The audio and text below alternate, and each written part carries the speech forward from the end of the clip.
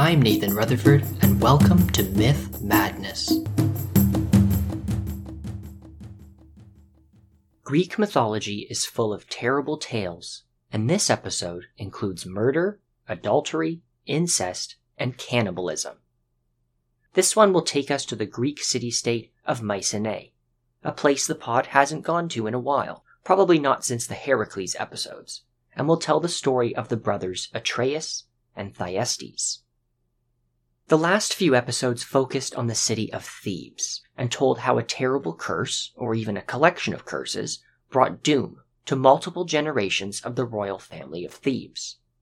My favorite part was probably the conflict between Eteocles and Polynices, the sons of Oedipus. This fight between Eteocles and Polynices led to a great war that brought other cities into the mix. But while many cities appear in Greek mythology, with the exception of Thebes, none of them are implied to be nearly as powerful as Mycenae. So why didn't Mycenae get involved in the Theban wars? Well, it wasn't for lack of trying. After securing the support of Argos, Polynices did travel to the neighboring kingdom of Mycenae to seek that city's powerful support for the war as well. At first, the Mycenaeans considered helping, but when they consulted their oracles, they learned that Zeus was opposed to their involvement, so instead, Mycenae stayed neutral. But I propose there was another, secondary reason for Mycenae not getting involved. At the time, the city-state was facing its own problems, and those, like with Thebes, came in the form of a terrible series of curses and sibling rivalry that was tearing the royal family apart. These curses go all the way back to the Greek hero Pelops, who was the founder of Mycenae's ruling dynasty. A series of curses plague the subsequent generations of Pelops' family. It started with Pelops himself, but each curse cascaded down to the next generation, causing them to commit their own crimes and curse the family all over again. Let's start with the original curse. I covered the myths of Pelops in the Pelops episode, so I won't go into too much detail here. But here's a quick summary. Pelops traveled to Pisa in Elis, Greece, to try his luck with Hippodamia, the daughter of Pisa's king Oenomaus. Oenomaus was an unsavory character, and challenged all of Hippodamia's suitors to a chariot race. If they lost, he killed them. Pelops won, and in several sources for this story, he was partly helped by Oenomaus' charioteer, Myrtilos. Myrtilos sabotaged Oenomaus' chariot, and the king was dragged to his death after being tangled up in the reins of his own horses. Afterwards, Myrtilos tried to rape Hippodamia. Pelops kills him, and Myrtilos curses Pelops. I'm not exactly sure how this curse affected the later generations of Pelops' family. Generally in the myths, Pelops had to get purified for the death of Oenomaus and Myrtilos, so this curse should have at least been stopped. It's possible, though, that it led to a bad family life for Pelops. Later, Pelops and Hippodamia have children. Two of them are the brothers Atreus and Thyestes. It is these brothers that manifest their family's curse the most. Chrysippus was another son of Pelops, but not with his wife Hippodamia. Even though he was not Pelops' son with his wife Hippodamia, Chrysippus lived with Pelops' entire family. Pelops' wife did not like Chrysippus, and she convinced Atreus and Thyestes to kill him, since he was a threat to their claim to Pelops' throne. The actual murderer is different in different versions. Sometimes Atreus and Thyestes kill Chrysippus, sometimes just Atreus. In one version, the two brothers refuse, so Hippodamia does it herself, and tries to frame the whole thing on someone else by placing the murder weapon in the hand of a sleeping man. But Hippodamia messed up. Chrysippus was not actually dead, only slowly dying. He was able to tell Pelops who the true murderer was before he died. What followed was an end to Pelops' marriage to Hippodamia. The king either banished her or she killed herself. Atreus and Thyestes were also exiled. Like so many other heroes, they left their homeland and went to Mycenae to seek refuge. According to the Greek writer Apollodorus, when the brothers arrived, they found the city under the control of a man named Sthenelus. Sthenelus was a son of the hero Perseus. Besides killing the Gorgon, Perseus also built a kingdom for himself around Mycenae. When he died, his sons inherited the kingship for the different cities he ruled over. Sthenelus became king of Tiryns, but when his brother, Electreon, who ruled Mycenae, died, Sthenelus took over the city and exiled Electreon's preferred heir, a man named Amphitryon, who would later become the father of the hero Heracles. I covered this story in the first Hercules episode. Anyway, Atreus and Thyestes arrived in a Mycenae ruled by Sthenelus. He accepted the brothers as retainers, and according to Apollodorus, sent them to a town called Mydia to act as his vassals. With their new land, things were looking on the up and up for Atreus and Thyestes. Atreus married a beautiful woman named Arope. Arope was a royal princess from Crete and was the granddaughter of King Minos. She was a disgraced princess, though. According to the playwright Euripides, her father found her in bed with a servant, an unusually straightforward scandal for Greek myth. She was handed over to the sailor hero Nauplius, who was told to drown her in the sea. He took pity on her, though, took her to Greece instead, and set her free. Eventually, she married Atreus. Two of their sons were the brothers Agamemnon and Menelaus. This is the usual makeup of Atreus's family, and it goes back at least as far as the 8th century BC, including being the version Homer uses in the Iliad and Odyssey. However, in another tradition, also going back to the Archaic period, there is an extra generation. In this one, Arope is married to a son of Atreus named Plisthenes, and he is the father of Agamemnon and Menelaus. And the brothers were later adopted by their grandfather after Plisthenes died.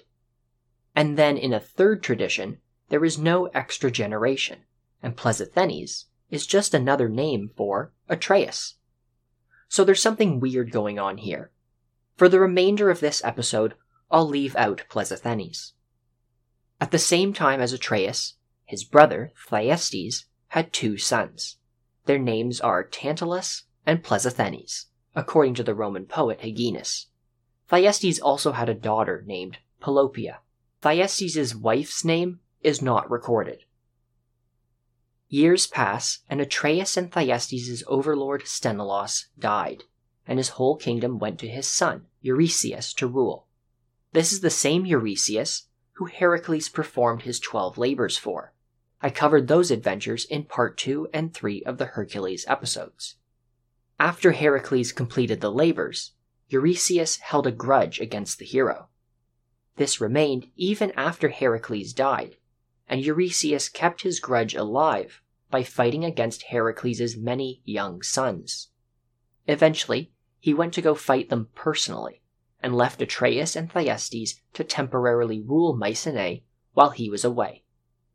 Too bad for Eurystheus, he was killed and never returned. It's at this point that the trouble between the brothers Atreus and Thyestes begins. This was a very popular story in ancient Greece, and there are numerous sources for it. Homer's Iliad doesn't really mention the drama, but the Odyssey does go into its fallout.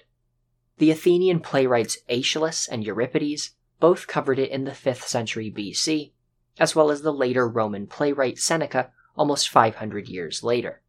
The mythographers Apollodorus and Hyginus also tell the story.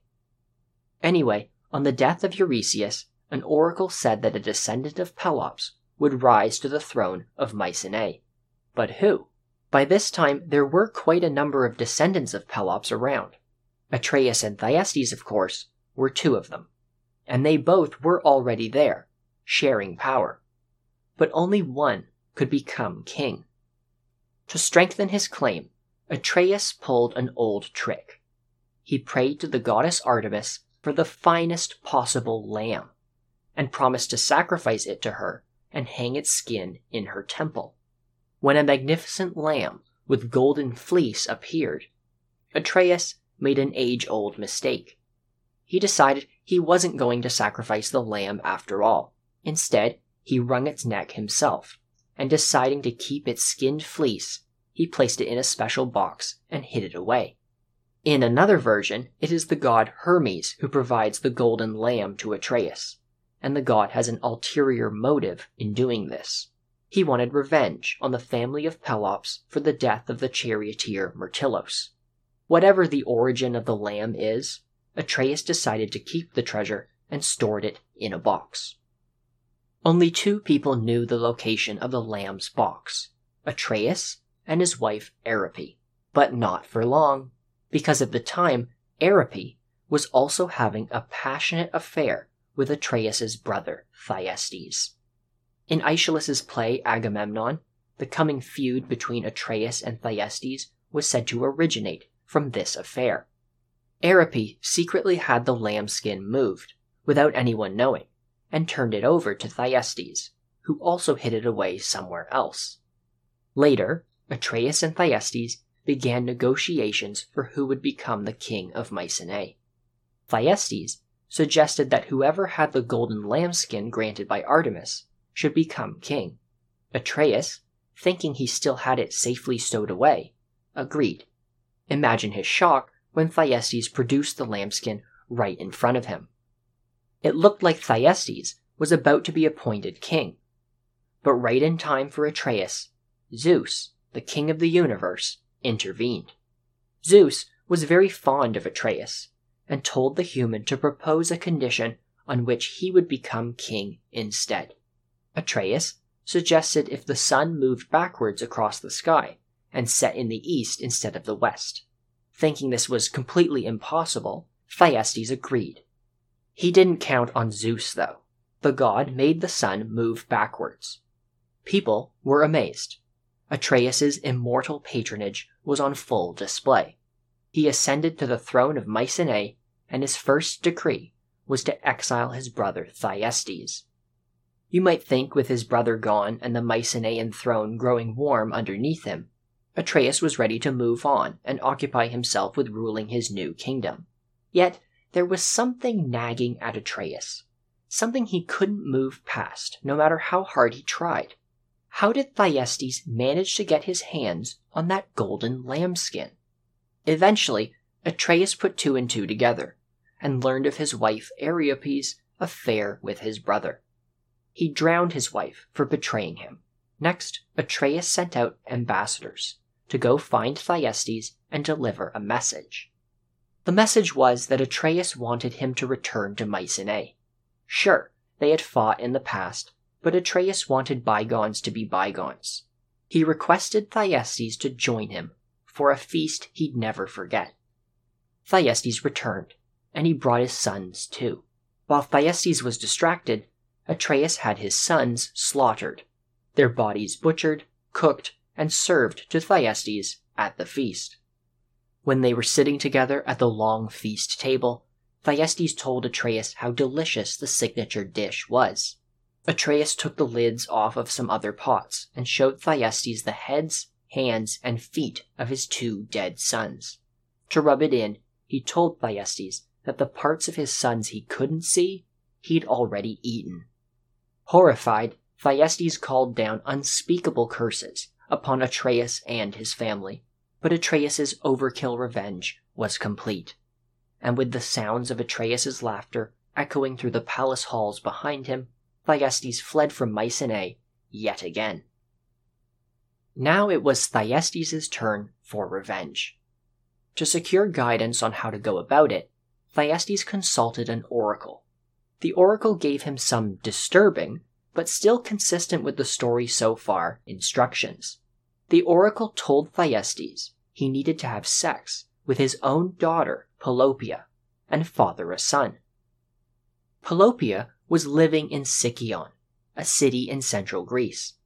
She was sent there previously to be safe from the feud between her father and uncle.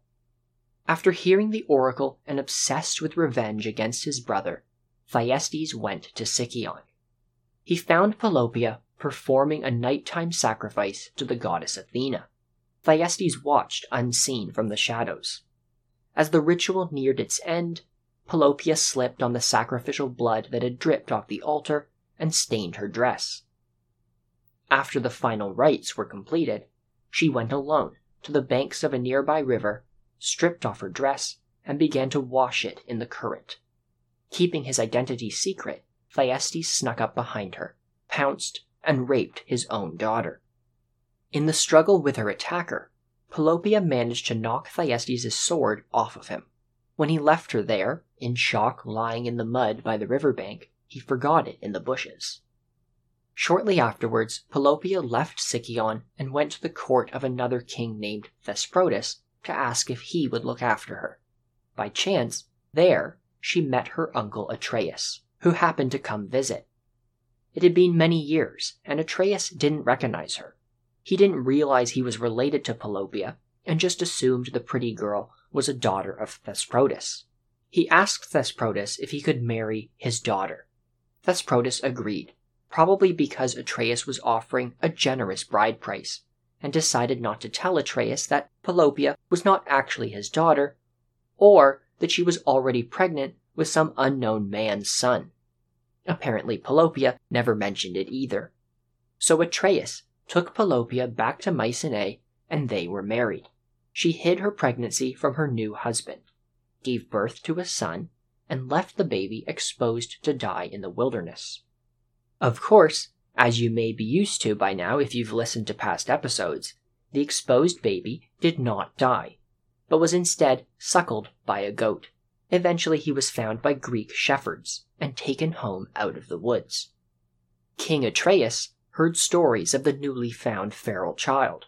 He decided to adopt the boy, naming him Aegisthus. Years pass and everyone grows older. Atreus' sons Agamemnon and Menelaus, who were by this point young men, encountered Thyestes at the Oracle of Delphi. They arrested their uncle and brought him back to Mycenae for a meeting with Atreus. As the Roman poet Hyginus recounts, Atreus sent his adopted son Aegisthus to the meeting.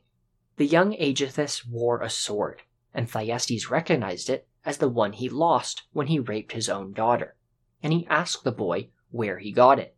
The boy said his mother gave it to him, and when Pelopia was also brought to the meeting, Thyestes revealed the terrible truth. Pelopia learned she was raped by her own father. Aegisthus learned he was actually Thyestes' son. Pelopia snatched the sword from Aegisthus, pretending she was shocked and wanted to examine it, and then she committed suicide by stabbing herself with it. So great was the horror she had about what her father had done. Aegisthus then swore allegiance to Thyestes. To our modern ears, it doesn't make a lot of sense, but in the topsy-turvy world of Bronze Age Greece, Aegisthus is honor-bound to his family, his true family, and that is his biological father, Thyestes. Aegisthus was now tied up in the blood feud, and his adopted father Atreus was now his enemy. So Aegisthus took the bloody sword and showed it to Atreus, claiming that Thyestes was dead. But as soon as the king was distracted performing a sacrifice to the gods by the seashore, Aegisthus made his own way over the slippery cliffs and through the salty spray. He plunged the sword into Atreus' back. And with that, the prophecy Thyestes received was fulfilled. The rape of his daughter had in fact led to revenge against his brother. With Atreus finally dead, and his newfound son as an ally, Thyestes was free to seize the throne of Mycenae. He solidified his hold on power and banished Atreus' adult sons, Agamemnon and Menelaus. Now homeless, they traveled to Sparta to seek refuge with its king, Tyndareus. That is where they eventually ended up anyway. They may have stayed at other royal courts first. John Tzetzes, a Greek Byzantine scholar living in Constantinople in the 12th century AD, preserved lots of information on earlier Greek mythology. He recorded that Agamemnon and Menelaus also went to Polypheides, king of Sicyon. That's where Pelopia was sent before, and that they also went to Aeneas, of Caledonian boar hunt fame, before the two brothers headed to Sparta. Once in Sparta, time passed. Agamemnon and Menelaus both married Tyndareus' two daughters, Clytemnestra and Helen. It's not exactly clear to me when this would have happened. It's mostly sources from the 5th century BC and later that refer to this part of the story. The earlier sources instead only tell about a drawn-out period where various heroes came to Sparta to try and marry Helen, before Menelaus proved successful. But Menelaus is an exiled prince. That doesn't make his prospects very good in a courtship that compares him with other princes. So maybe the two of them were married later. Agamemnon's marriage to Clytemnestra may not have been straightforward either. A 5th century BC play, Iphigenia at Aulis by Euripides, adds a new detail, that Clytemnestra was already married, to none other than another son of King Thyestes. Well, what did Agamemnon do? According to Euripides, he killed the husband and their newborn son, and then married Clytemnestra. Looking to his ties of marriage or just fond friendship, Tyndareus wanted to help Agamemnon and Menelaus in their fight against Thyestes. With the support of Tyndareus, Agamemnon and Menelaus marched a Spartan army to Mycenae. Their uncle Thyestes and their half-brother Aegisthus saw the rows of Spartan spearmen and knew they had no hope. They were driven out of the kingdom. Agamemnon took over as king of Mycenae. Menelaus returned to Sparta and eventually became its king after Tyndareus grew old and retired. So that is the rather convoluted and not at all wholesome way Agamemnon and Menelaus each became the kings of Mycenae and Sparta. While parts of this story are referenced in the Odyssey, Homer's Iliad glosses over the whole thing almost entirely. Instead, kingship of Mycenae is described with the passage of a royal scepter. Homer says the scepter was fashioned by the craftsman god Hephaestus, who gave it to Zeus. The king of the universe, in turn, told Hermes to gift it to the hero Pelops. From Pelops, this divine treasure went to Atreus, who left it for Thyestes, who in turn left it to Agamemnon to carry and be lord over all of the surrounding Argolid. The Iliad, at least, makes the transfer of power sound all rather peaceful. But why? Well, it's important to remember that Homer was an accomplished and talented poet. He'd have to be so celebrated in ancient Greece and even today. Great storytellers know they can't just cram their work with exposition and background information. It has to be relevant to the story they're trying to tell, or the themes they're trying to discuss. Sharing the conflict between Atreus and Thyestes doesn't work in the Iliad, but it does work in the Odyssey, for reasons I'll discuss when the pod gets to those poems. For now, behind the Iliad's nice story, as you've heard, there is plenty of bloodshed, tears, and strange alliances. Greek mythology really is full of some terrible tales. This episode is going to be the last for a little while. It brings the pod to the end of the latest season on Greek mythology. The previous 30 or so episodes started at the approximate beginning of the Greek Age of Heroes, and covered the founding of several ancient Greek city-states and famous heroic dynasties. There were heroes who fought fearsome monsters and went on strange adventures. There was love, betrayal, and complex family relationships. And there were a series of events: the voyage of the Argonauts, the hunt for the Caledonian boar, and the wars against Thebes. These brought numerous heroes together to struggle towards a common goal or against a terrible curse. But in the midst of the last few adventures, I was also setting the stage for what comes next. Heroes like Peleus, Diomedes, Agamemnon, Menelaus, and others are all going to appear yet again. Because it's time for a new generation, and a new generation with its own big adventure.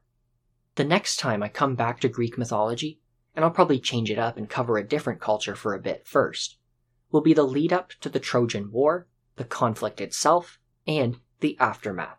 So stay tuned. If you're enjoying these podcasts, pick one friend or maybe two and send them a link to it right now. As always, thank you for listening.